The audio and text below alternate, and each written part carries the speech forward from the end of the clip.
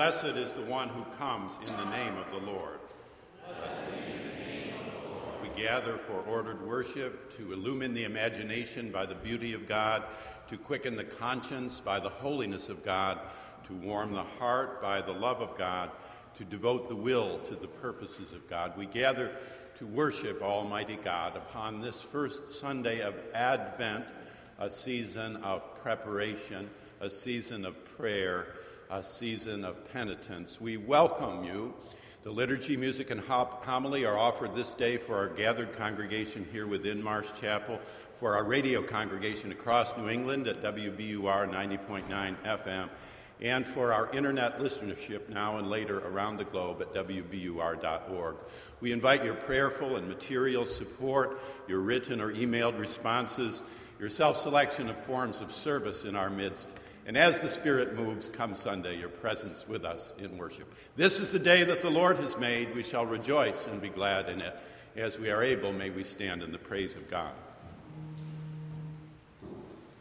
Keep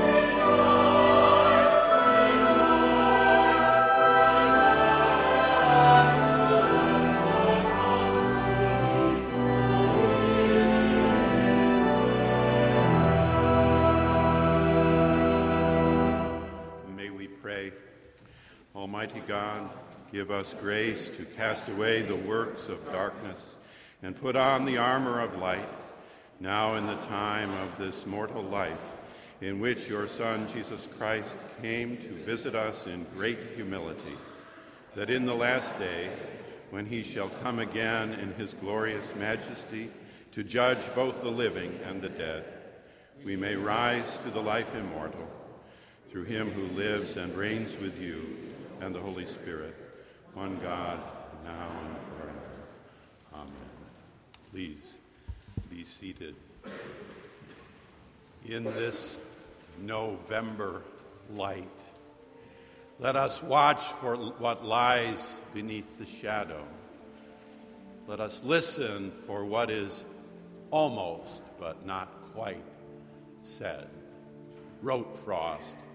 My sorrow, when she's here with me, thinks these dark days of autumn rain are beautiful as days can be. She loves the bare, the withered tree. She walks the sodden pasture lane. Not yesterday I learned to know the love of bare November days before the coming of the snow.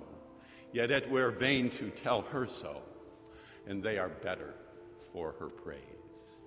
As the choir sings our traditional Kyrie, Lord have mercy, may we bow in silent confession. Let us pray.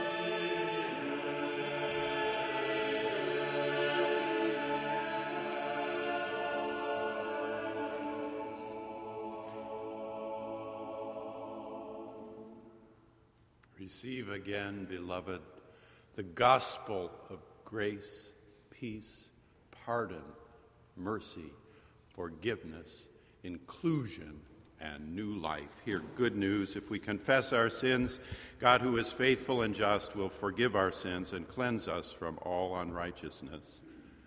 Thanks be to God. A lesson from the prophet Isaiah, chapter 2, verses 1 through 5. The word that Isaiah, son of Amos, saw concerning Judah and Jerusalem. In days to come, the mount of the Lord's house shall be established as the highest of the mountains, and shall be raised above the hills. All the nations shall stream to it. Many peoples shall come and say, Come, let us go up to the mountain of the Lord, to the house of the God of Jacob, that he may teach us his ways, and that we may walk in his paths. For out of Zion shall go forth instruction, and the word of the Lord from Jerusalem. He shall judge between the nations, and shall arbitrate for many peoples. They shall beat their swords into plowshares, and their spears into pruning hooks. Nation shall not lift up sword against nation, neither shall they learn war any more. O house of Jacob, come, let us walk in the light of the Lord. The word of the Lord. Thanks be to God.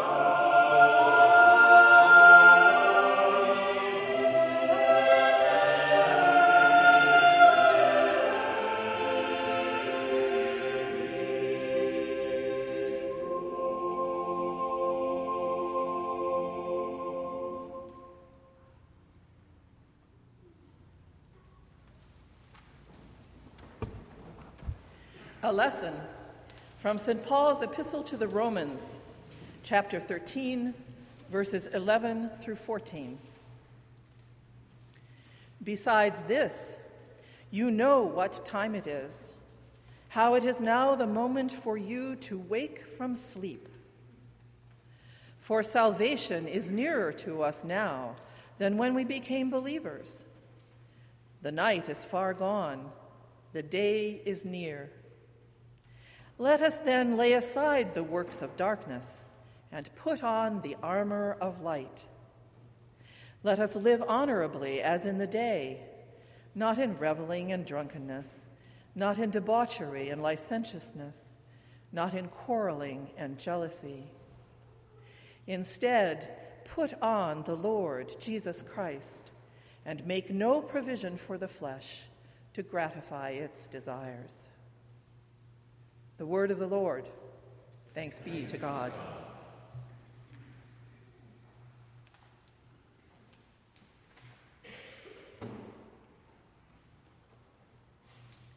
Please join me in reading verses from Psalm 122 responsively with the antiphon.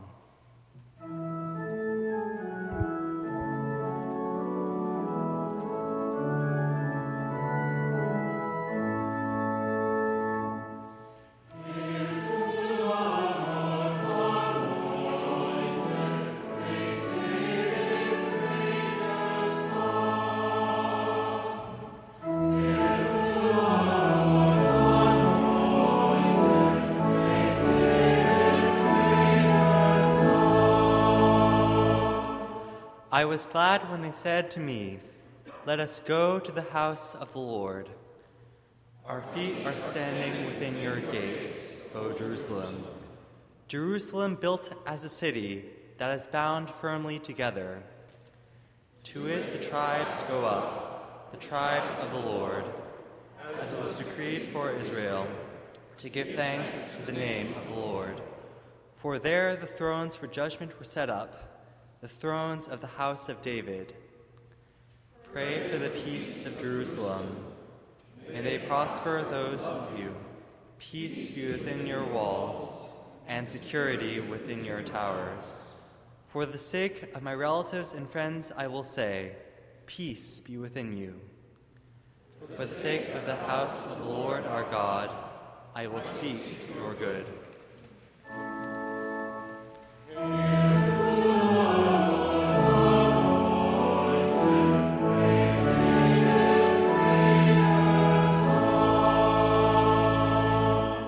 Please rise as you are able for the Gloria Patri, the reading of the Gospel, and the singing of the hymn.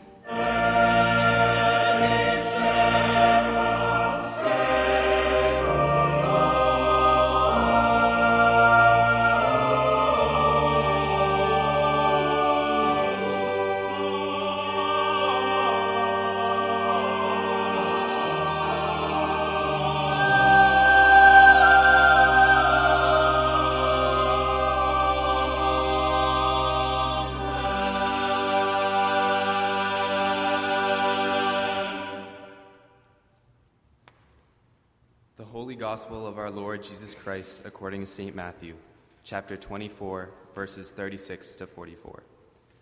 Glory to you, O Lord. But about that day and hour no one knows, neither the angels of heaven, nor the Son, but only the Father. For as the days of Noah were, so will be the coming of the Son of Man. For as in those days before the flood, they were eating and drinking, marrying and giving in marriage, until the day Noah entered the ark, and they knew nothing until the flood came and swept them all away. So too will be the coming of the Son of Man. Then two will be in the field, one will be taken, and one will be left. Two women will be grinding meal together, one will be taken, and one will be left. Keep awake, therefore, for you do not know on what day your Lord is coming. But understand this: if the owner of the house had known in what part of the night the thief was coming, he would have stayed awake and would not have let his house be broken into. Therefore, you must be ready, for the Son of Man is coming at an unexpected hour. The Gospel of the Lord. Praise to you, Lord Christ.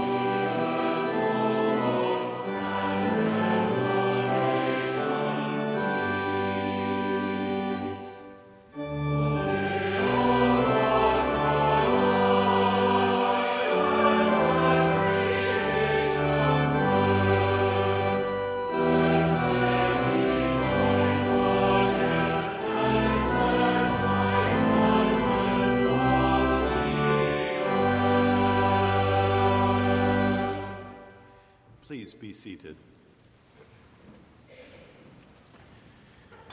The gist of today's gospel is clear enough. We cannot see or know the future, so we ought to live on the qui-vive. Health there is, to be sure, and succor, and a full acceptance and recognition of such a humble epistemology and such a rigorous ethic. Let us admit to the bone our cloud of unknowing about the days and hours to come. And let us live every day and every hour of every day as if it were our last. Song and sacrament, sermon and prayer, they will guide us this Advent along this very path come Sunday mornings, including this very morning. What is less clear is the meaning of the phrase, the coming of the Son of Man. What is the nature of this coming? Who is the person so named?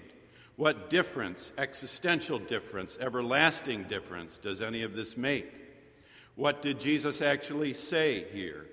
On what score did the primitive Christian community remember and rehearse his teaching?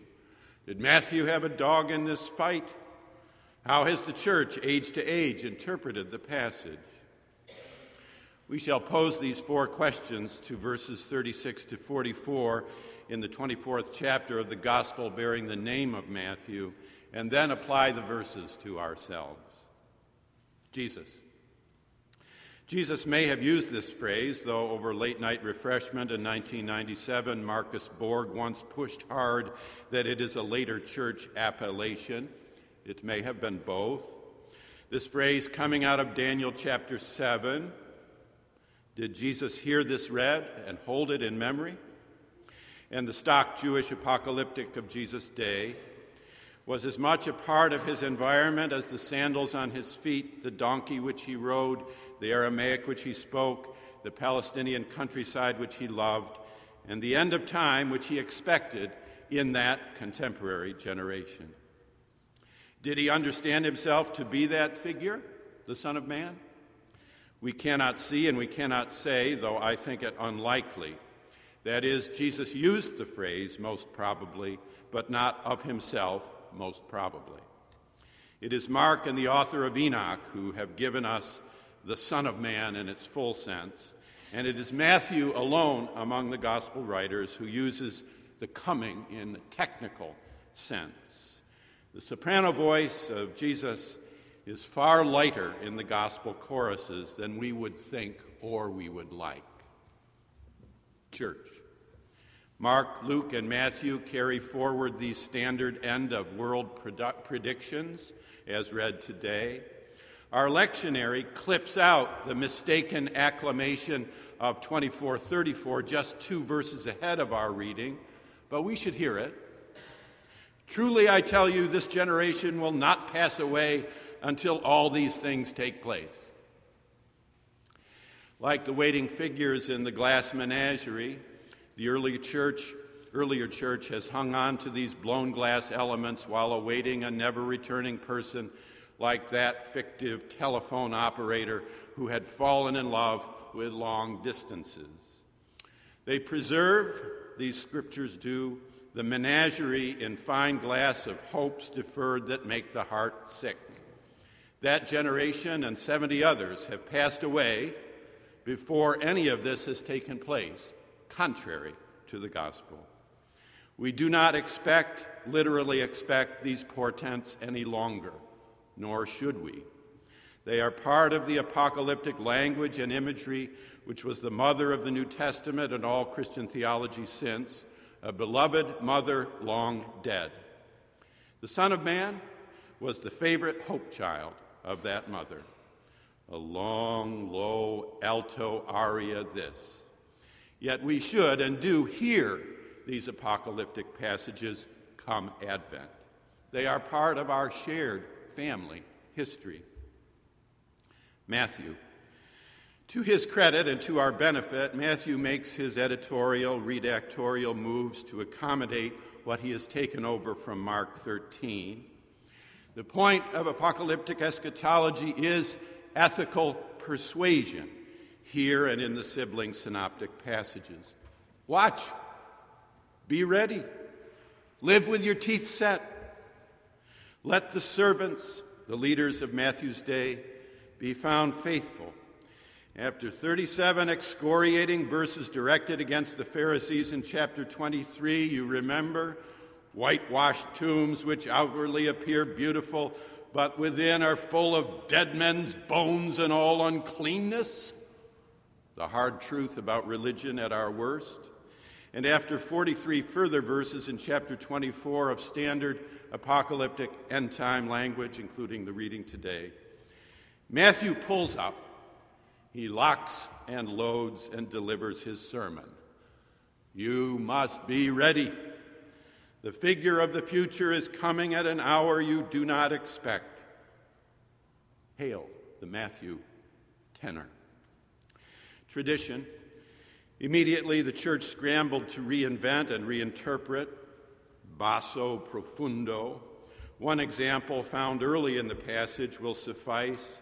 Of that day no one knows, not even the Son, except that some texts take out even the Son in deference to Jesus' later and higher person.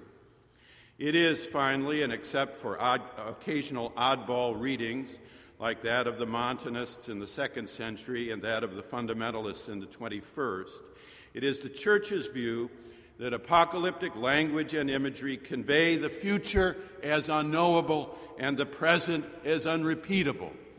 the future as unknowable, and the present as unrepeatable. To sum up, as soon as we reach out to grasp the future, it has slipped past us, already flying down the road to the rear into the past.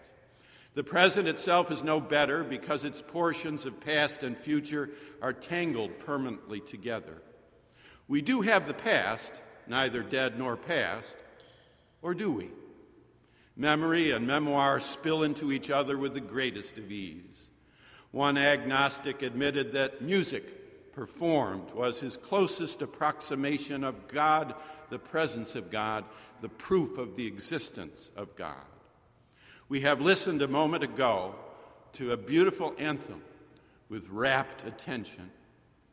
One trusted Christian, it may have been you, sensed grace and grace in the grace of worship unlike any other. Every one moment is a veritable mystery. Music is a veritable mystery. So, next week, too, the Eucharist, a veritable mystery. My body and my blood, these are mysteries, so named sacramentum to this day. How shall you respond to the mystery of life? Sleepers awake, there is not an infinite amount of unforeseen future in which to come awake and to become alive. There does come a time when it is too late, allowing the valence of it to be as broad as the ocean and as wide as life.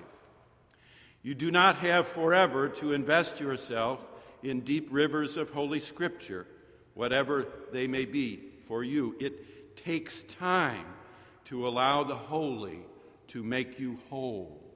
It takes time to allow the holy to make you whole. Begin.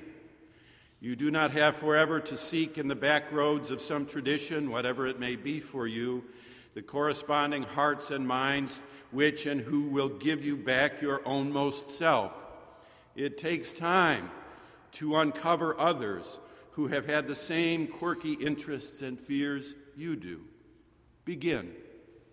You do not have forever to sift and think through what you think about, what lasts and matters and counts and works. Honestly, who could complain about young people seeking careers, jobs, employment, and work? Do so, by all means. But work alone will not make you human, nor allow you to become a real human being. Life is about vocation and avocation, not merely about employment and unemployment. You are being sold a bill of goods here. Be watchful. It takes time to self-interpret that deceptively crushing verse, "Let your light so shine before others." Begin. You do not have forever to experience presence. It is presence, spirit, good, for which we long, for which, nay, for whom we are made. It takes time to find authentic habits of being. What for you makes the heart sing, the soul pray, the spirit preach?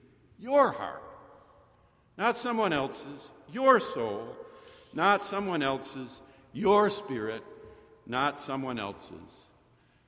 Come Advent, begin. For you must be ready, for the Son of Man is coming at an hour you do not expect. For example, how do you deal with hurt that comes from a person you deeply love, a relationship you truly enjoy, an institution you firmly affirm, or a friendship you lastingly cherish? Was yours a contentious Thanksgiving feast? It is one thing to think about pain, permanent or passing, that comes in collision with others whom we do not know well or care for. These traffic accidents are perhaps to be expected in the rush hours of relational experience. When we do not know one another or not well, we can miss cues and generate miscues that those more familiar would avoid. Not knowing you, I did not know and would never have expected that you are an avid Yankees fan, and If I had, I would never have said what I did directly about Alex Rodriguez. Well, I probably wouldn't have done. But what about the church you deeply love when disappointment comes from the pulpit? What about that lifetime friend who says something unpleasant and hurtful? What about that employer whom you revere and admire, to whom you give both creativity and loyalty? What about that community group whose organizational needs you have selflessly met, that then makes a statement or takes a decision that causes you pain? Or what about the country you love, when its voice, its choice, deeply disappoint? In short, what happens when those you love hurt you? How do you deal with that? Perhaps you will erupt in the moment, lash out in reaction without any due process of reflection because the moment needs it, and you have or feel you have no choice. Let your yea be yea and your nay be nay. Be angry and let not the sun go down on your anger. This may cause more problems than it solves, of course, but you may have had no choice. Sometimes it's just better to stand and fight. Perhaps, though, flight is better. You may sense that you just want to put some distance between yourself and your source of pain, institutional, relational, or personal. A little time, a little distance, a little pause, a little absence. Then a cooling off, it may be, not a squaring off. In some measure, that may suit you and the challenge. You did not start it. You need not take responsibility for it. Shake the dust from your feet. Let the day's own trouble be sufficient to the day. You see how tough it can be, even especially when you know the Bible, to pick out the right verse for the right time. Flight postpones, but not in healing tones. The trouble is still there, though it may just dissipate on its own. Not all battles have to be fought. Sometimes it's better to take flight. Perhaps playing dead is the way to go. You know, like animals do. They just curl up and become a log or a part of the scenery. Let life go along and let the conversation play out. You do not need to oppose. You do not need to repose. You can just pose in silence. You can use the silent treatment, present but quiet. This could work, though there is a quality of falsehood about it. It may depend on just how substantial the fender bender was, how hurtful the collision, how extreme the traffic accident. Silence alone has limits to its beneficence. Still, as the man said, I would rather remain silent and be thought a fool than to open my mouth and remove all doubt. Sometimes it's just better to keep your own counsel and play dead. You have, though, at least one other option, and it is an Advent option. Fight, flight, play dead if need be. Yet you might also, wait. We are approaching Advent, are we not? Wait upon the Lord. That is, you might think through what happened, both putting the best and worst lights upon it. You might pray about it. You might hold it in prayerful thought. You might think out ahead of time a couple of sentences that you could caringly use should the institution, relationship, or person provide an opening for that. And then you would have to hurry up and wait, to be kind to one another, tender-hearted, forgiving one another, as God in Christ has forgiven you. You know, I have had that interchange in mind since it happened, you might say. Honestly, for whatever reason, it really hurt. But given the joy, love, happiness, meaning, and help you have given me over so much time, it's just one brief solar eclipse that comes once a decade when all else is sunshine. Thanks for asking. For example, for those still reeling a bit from the last 18 months and the last 18 days in these United States, we may ask, how do you feel and what have you learned? How do you feel? Your protege, now 10 years out from his Marsh Chapel Choir experience and his decision to enter ministry alongside his choir member bride, now they riding in Philadelphia, says, I feel like I've been kicked in the smug. How do you feel? And what have you learned? What are the lessons to be stowed away for future use as birthday gifts years from now? Gifts on the go, as it were, for future generations when questions are asked. What lessons? The lesson that those who can make you believe absurdities can make you commit atrocities, as Voltaire said. The lesson that we tend to see what we want to see. The lesson that both sexism and racism lurk, endure, live, and breathe. The lesson that in some dark seasons, selfishness trumps charity, anger trumps reason, hatred trumps comity, bigotry trumps friendship. The lesson that voting, the act itself, matters, really matters. The lesson that gathering in a rally, say, or better, in worship, say, empowers, enlivens, motivates for ill or good. Do you worship? Advent is a good time in which to approach worship. The sad lesson that some to win are willing to enter the sphere of demagoguery, quote, sometimes you have to use a certain kind of rhetoric to motivate people. Can you hear that? It begs to be heard. Or even the basic technological lesson that email, whether well served on its servers or ill served by its servants, serves to dehumanize as a subhuman form of communication. Or how about this? The lesson that what one means by an act, a word, a statement, a sermon, a vote, say, is not all that such an act means. We will experience Advent through this very lesson this month. The lesson, that is, that what you in your heart meant by an act, a word, a statement, a vote, is not, in fact, the limit of what that vote meant. In fact, it is a small part, the greater part of the meaning being found in the effect, the impact, the historical influence of the vote. The meaning of a text is found in the future it opens, the future it imagines, the future it creates. So our friend Ray Hart.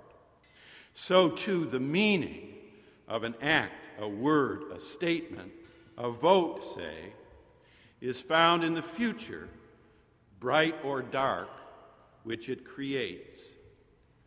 What you meant is not what it means.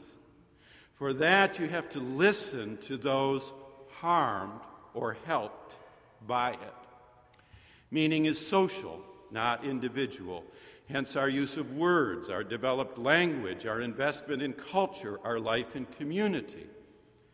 You may have meant it in one way, but its meaning is found along another. Such hard, tragic, expensive lessons to have to learn and relearn. The gist of today's gospel is clear enough. We cannot see or know the future. We ought to live, therefore, on the qui-vive. Health there is, to be sure, and succor in a full acceptance and recognition of such a humble epistemology and such a rigorous ethic. Let us admit to the bone our cloud of unknowing about the days and hours to come. Let us live every day and every hour of every day as if it were our last. Song and sacrament, sermon and prayer, they will guide us along this very path come Sunday morning, come this very morning as well as together in Advent, in faith and hope and love, we move forward together. Amen.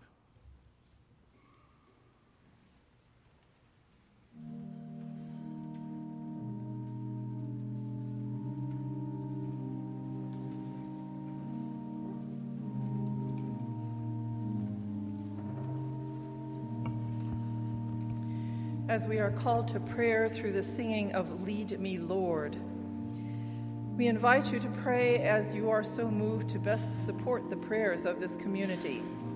Stand or kneel at the altar rail, raise your hands in your place, respond with your first language, however you are so moved by the Spirit. I will set the intention, and then we'll say, in your grace. If you would please respond, hear our prayer.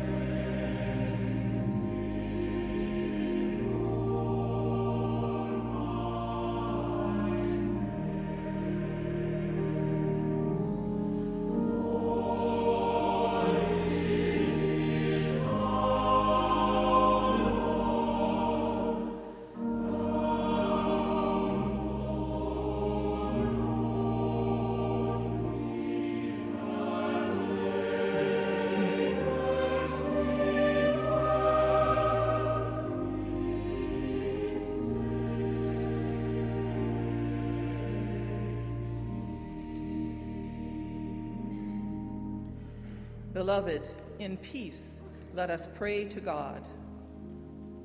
For ourselves, as individuals, and for the communities of which we are a part, for our particular ministries in the world, for our ministry in and through Marsh Chapel and the Office of Religious Life, for the work of all the Church. In your grace, hear our prayer. For the peace of the world, for a spirit of respect and forbearance among nations and peoples. In your grace, hear our prayer. With and for our cousins and neighbors in faith traditions not our own, and with and for all people of goodwill, for the works of blessing, courage, and peace in and through us all, for the life of the world. In your grace, hear our prayer. For those in positions of public trust, especially for our President, Barack, and his administration, for our President-elect, Donald, and his administration, for our Governor, Charles, and his administration, and for our Mayor, Martin, and his administration, for their service to justice and their promotion of the dignity and freedom of all people. In your grace, hear our prayer. For the work of our hearts, minds, and hands, and for the right use of the riches of creation. In your grace, hear our prayer.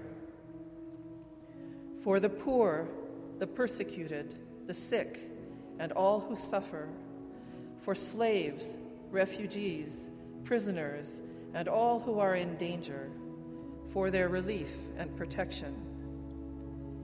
In your grace, hear our prayer. For this community, those present and those absent, for our deliverance from hardness of heart, and for our showing forth your glory in all that we do. In your grace, hear our prayer. For those who disagree with us and those who wish us harm, and for all those who we ourselves have injured or offended. In your grace, hear our prayer. For ourselves and for the grace and power of the Holy Spirit to help us to amend our lives and to choose the good. In your grace, hear our prayer. For all those who have asked for our prayers and those for whom you inspire us to pray, family, friends, colleagues, and neighbors, for their freedom from anxiety and their living in peace and health. In your grace, hear our prayer. For all who have died, for your will fulfilled in them, and for their family and friends. In your grace, hear our prayer. For the joys and celebrations of our human life, in your grace, hear our prayer. And in the communion of the Holy Spirit and of all the saints, we commend ourselves and one another to the living God, through Jesus Christ our Lord, who taught us when we pray to be bold in trust and say, Our Father, who art in heaven, hallowed be thy name. Thy kingdom come, thy will be done on earth as it is in heaven. Give us this day our daily bread, and forgive us our trespasses, as we forgive those who trespass against us. And lead us not into temptation, but deliver us from evil. For thine is the kingdom, and the power, and the glory forever and ever. Amen.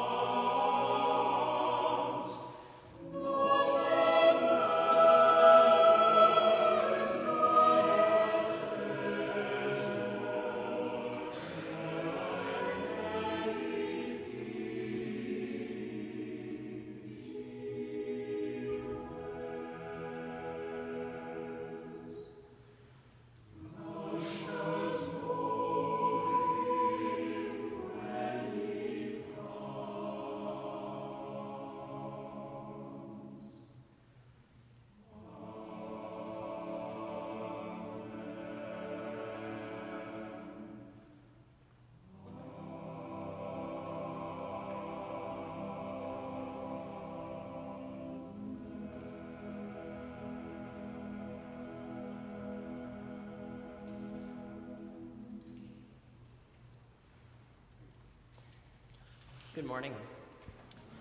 Welcome to Marsh Chapel. We are delighted to greet you whether you're here in the nave at 735 Commonwealth Avenue in Boston, listening by radio airwaves at 90.9 WBUR, or by internet signals via the podcast. We are glad you are with us today. Marsh Chapel seeks to be a heart in the heart of the city and a service in the service of the city, open to all, black, brown, white, gay, straight, queer, believing, questioning, and those just looking for community. On this first Sunday of Advent, we proclaim good news for all people. We want to get to know you better and partner with you in ministry. If you're in the pews, find a red pad and share your name and learn the name of your neighbor. If you're listening, email us about your virtual presence with us at chapel@bu.edu or give us a call at 617-353-3560. Ray Bouchard, the director of the chapel, will be glad to receive your call. We look forward to greeting you by name. I turn now to a few announcements. This afternoon, Dean Hill will be making pastoral visits in home and hospital. And for the staff, if you are so inclined to join him, please speak to him after worship. We invite your generous financial support of Marsh Chapel for 2017. Consider endowing the deanship, a $4 million gift, or consider a pledge. Cards are available to estimate your giving for 2017 and to help us plan for our work together. Consider a planned gift through will or bequest, Or consider a percentage of income gift from 1 to 10% as a new discipline in 2017. You can find more information about giving to the ministry of Marsh Chapel on our website, www.bu.edu/chapel, where there is also the opportunity for online giving. The Lord loves a joyful giver, and we so appreciate your support. A few announcements about upcoming services. Next Sunday, December 4th at 3 p.m., there will be a Blue Christmas service, a time when we can recognize the blue feelings we may have during the Christmas season and acknowledge the reasons for them and offer these feelings to God. The dates for lessons and carols are December 9th and December 11th, and following the service on December 11th, there will be an open house at the castle with the Dean and Jan. And finally, invite a friend to join you on Christmas Eve here at 1 p.m. or at 7:30 p.m. And now, as the ushers wait upon those in the pews, we remember it is both a joy and a discipline to be a giver.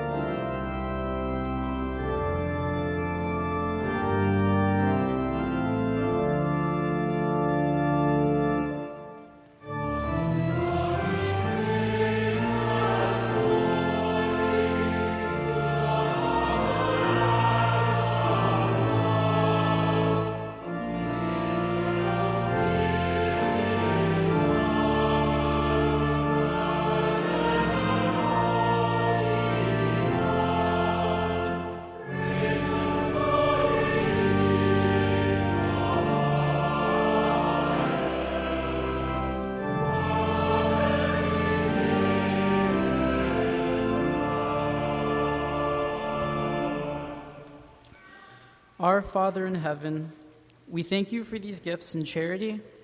We pray that we may use this to continue our efforts in being vessels of your love to those around us.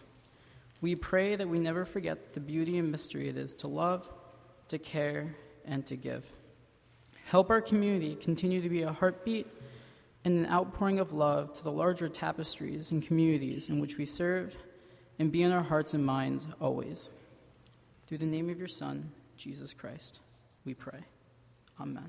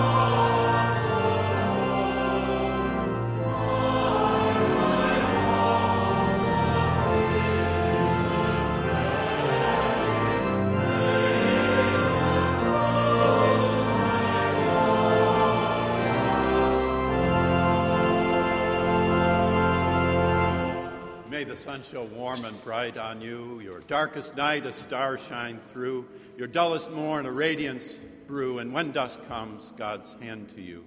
The blessing of God Almighty, Father, Son, and Holy Spirit be and abide with each one of us now and forever. Amen.